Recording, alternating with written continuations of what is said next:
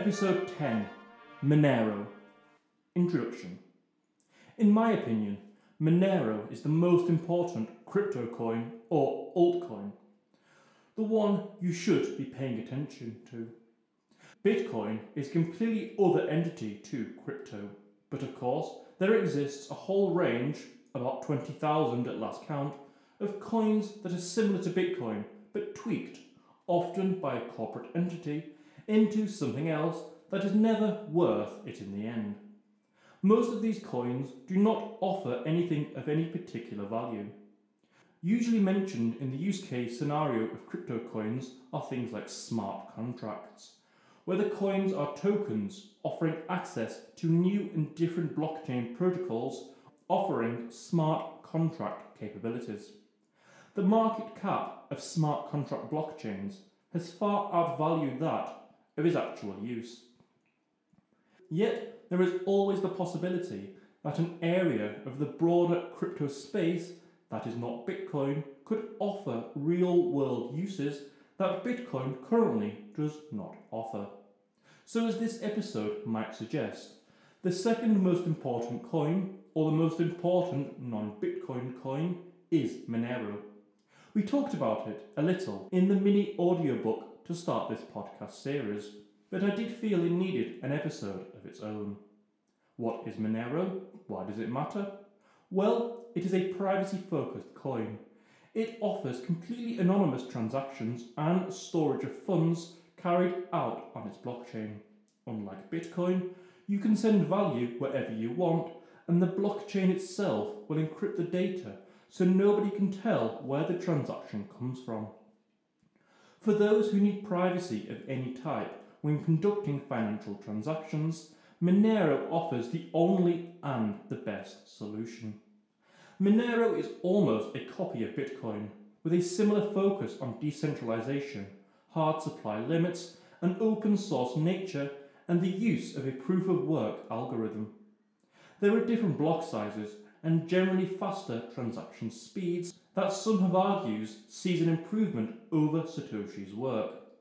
But the main selling point to Monero is the encrypted blockchain.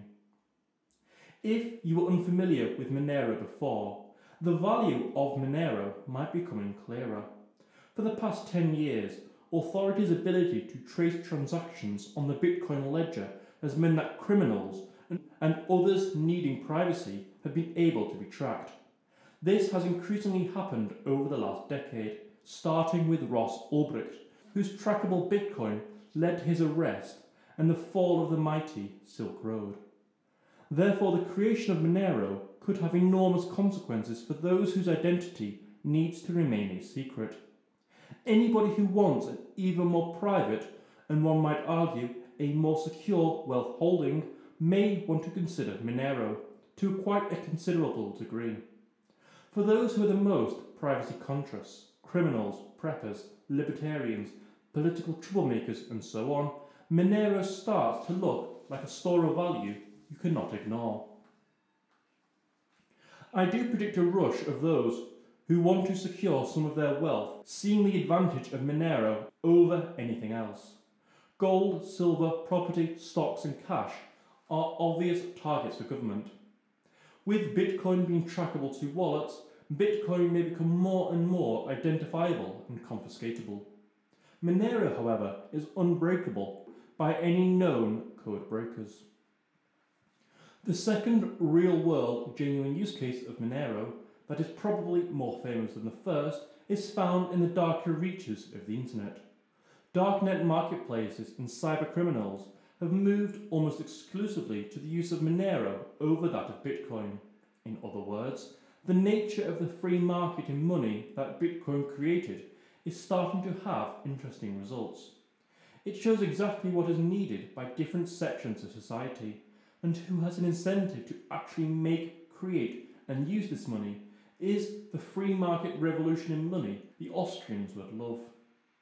The past few years have seen Monero match, and now I think surpass, Bitcoin as the currency of private anonymous transactions and as a private and anonymous store of wealth. So where does Monero originate? Monero finds its origins in early projects to try and improve elements of Bitcoin. In a similar way to Satoshi Nakamoto, somebody identified only by the pseudonym Nicholas van Saberhagen released 2 editions of his CryptoNote white paper, CryptoNote 1.0 and 2.0. From here, a Bitcoin Talk user, thankful for today, coded these developments and theories into what they called BitMonero. The project was from here forked in 2014 by other users into what they called Monero. The name Monero comes from the word coin in Esperanto. Both Saberhagen and Thankful for Today are still today known only to themselves. The hard fork into what we now call Monero was undertaken by Riccardo Spagani, who, along with a team of developers, moved Monero's leadership into more practical hands than the user thankful for today. The Monero price increased from its launch, hitting £1 in June 2016, before hitting £300 in December 2017. Much like Bitcoin, the price goes up and down in a volatile manner. By December 2018, it was back down at £35, before going back over £300 in May 2021. Yet price is perhaps not the best judge of growth of Monero. Since 2017, it has started to do what no coin has done before or since. It has broken Bitcoin's use case monopoly. In August 2016, darknet market Alphabay opted to allow vendors to accept Monero, and many darknet forums followed. Today, all darknet sites accept Monero, with some opting not even to allow Bitcoin payments. Even the most sophisticated cybercriminals use Monero and often demand Monero payments rather than Bitcoin in areas like ransomware attacks and other anonymous payments that take place over the internet.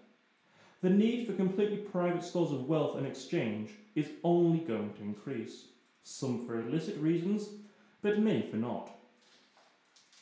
Of course, this podcast focuses on the monetary revolution, not just the Bitcoin one. One of the primary reasons I wanted to do this was my political interests in agorism, libertarianism and Austrian economics, but also the technology of virtual currencies, which will manifest itself in a variety of programmable monies and a direct monetization of the technology of cryptographies. Smart contracts and NFTs and the like are a part of this, but only a small part.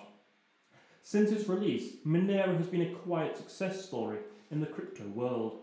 It has developed into a secure and usable network, with increasing software and merchant use. Its developers have helped pioneer the use of atomic swaps to allow for permissionless swapping between Monero and other coins. Monero has the third largest group of developers after Bitcoin and Ethereum, and perhaps the most passionate network of users. In a world of scam artists, morons and misinformation that pervades the broader crypto ecosystem, Monero remains in the hands and interests of largely the most tech-savvy. Monero offers a use case Bitcoin does not, and a very valuable one at that. With a focus on privacy, the Monero network can continue to exist and develop ahead of those trying to break the encryption. The Bitcoin network has other focuses, not just privacy. So Monero, by developing and helping to fund the privacy community, can continue to outpace law enforcement attempts to break the encryption, and even help advancements in cryptography more generally. It seems it is not only me who thinks there will be significant developments in privacy coins. It has been an interesting first quarter or two in 2022 for privacy coins. Other coins focused on privacy, like Zcash and Dash, have increased in value too. And as the Canadian trucker crisis and the kerfuffle in Ukraine have demonstrated the point in not only sovereign money and permissionless money, but also in the need for it to be untraceable, both in sending money anonymously and in receiving it anonymously too. If your Bitcoin address is marked on a list and you send money to a centralized exchange, there is no telling what might happen to it. The attempt to seize Bitcoin and block it in Canada was made easier by the Canadian government's ability to trace the money movements on the open blockchain. Monero avoids these problems by having its FAME encryption stop any attempts at this type of blockchain analytics.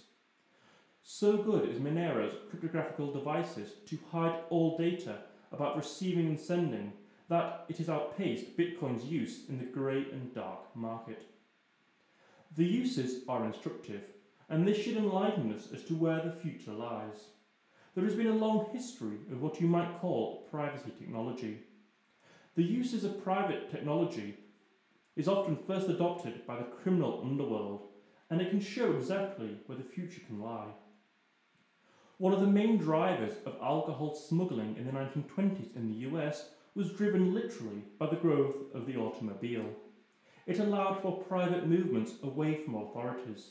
Smuggling alcohol via rail, for example, would prove much trickier, with the need to book onto an open public service. Furthermore, home cinema was pushed in various ways by the pornographic industry, which of course needs privacy to flourish. The original home cinema, VHS, DVD and Blu-ray, and internet streaming were all pioneered by pornography over that of traditional media, who were often slow to develop compared to the cutthroat pornographic industry. Therefore, the use of Monero by cybercriminals should be instructive to all about the future of what is actually needed by a free market. The rise of altcoins has diminished the uniqueness of Monero and hardlined Bitcoiners against any other coin. Yet this show is about the monetary revolution, not just Bitcoin. And in some ways I feel stronger about Monero's use case as I do Bitcoin's, due to its smaller nature. Bitcoin started in a similar fashion to Monero, coming from a pseudonymous author who published a white paper. Monero wasn't started by Nicholas van Saberhagen, but by a group of Bitcoiners who saw improvements in some of the payment mechanisms and the cheaper transactions, but mostly the improvement or the addition of workable on-chain privacy. The darknet market, Silk Road, used Bitcoin originally as payment and largely avoided blockchain analytics, mostly due to the fact it didn't exist yet. The Silk Road darknet marketplace was often the first entry point into understanding what the uniqueness of Bitcoin represented, and the realization for many how revolutionary permissionless digital money was. A value not being transacted through an intermediary is of course of vital importance to those in the drug trade. Gold is impractical. Cash is okay, but as Pablo Escobar showed, with warehouses full of cash, it's somewhat useless in large quantities if you cannot bank it. So it showed that digital money, not bank account tokens, was the solution for the creation of an online Agora site. The openness of the Bitcoin blockchain was to the death of the Silk Road, after the capture and imprisonment of Ross Ulbricht for creating a website. It caused an even greater need for privacy. It created and showed an obvious desire and need to improve some form of on-chain privacy. This is the background that caused several developers enthusiastic about Bitcoin to create a Bitcoin spin-off, not an altcoin, but a proof-of-work blockchain with a pseudonymous developer who earned their coins from running the early mining operations, not from a pre-mine. Monero was founded on a more oligarchical foundation than the tyranny of Satoshi in the early years, before he stepped away.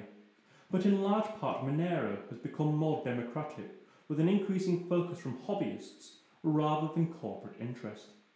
This insatiable desire to increase on-chain privacy, the type of which Satoshi never got around to implementing, pushed the project into action by way of a few simple cryptographic techniques and improvements to Bitcoin's base layer that were in some ways pretty considerable developments in the 3 or 4 years since Satoshi disappeared. This isn't to claim that Monero is better than Bitcoin due to the additions to the base of Bitcoin's programming. Bitcoin with layer 2 and now layer 3 is far, far more advanced.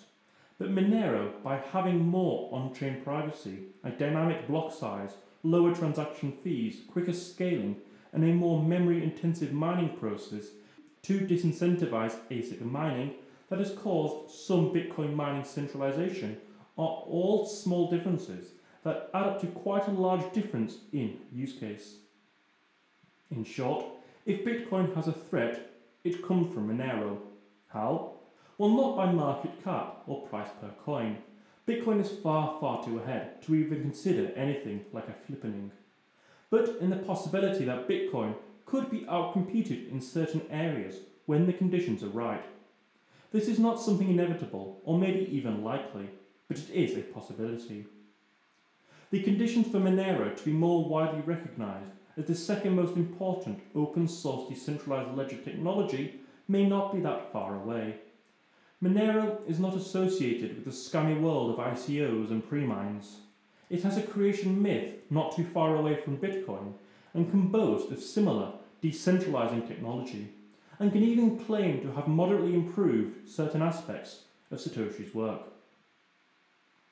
So to conclude, Monero is a fantastic coin.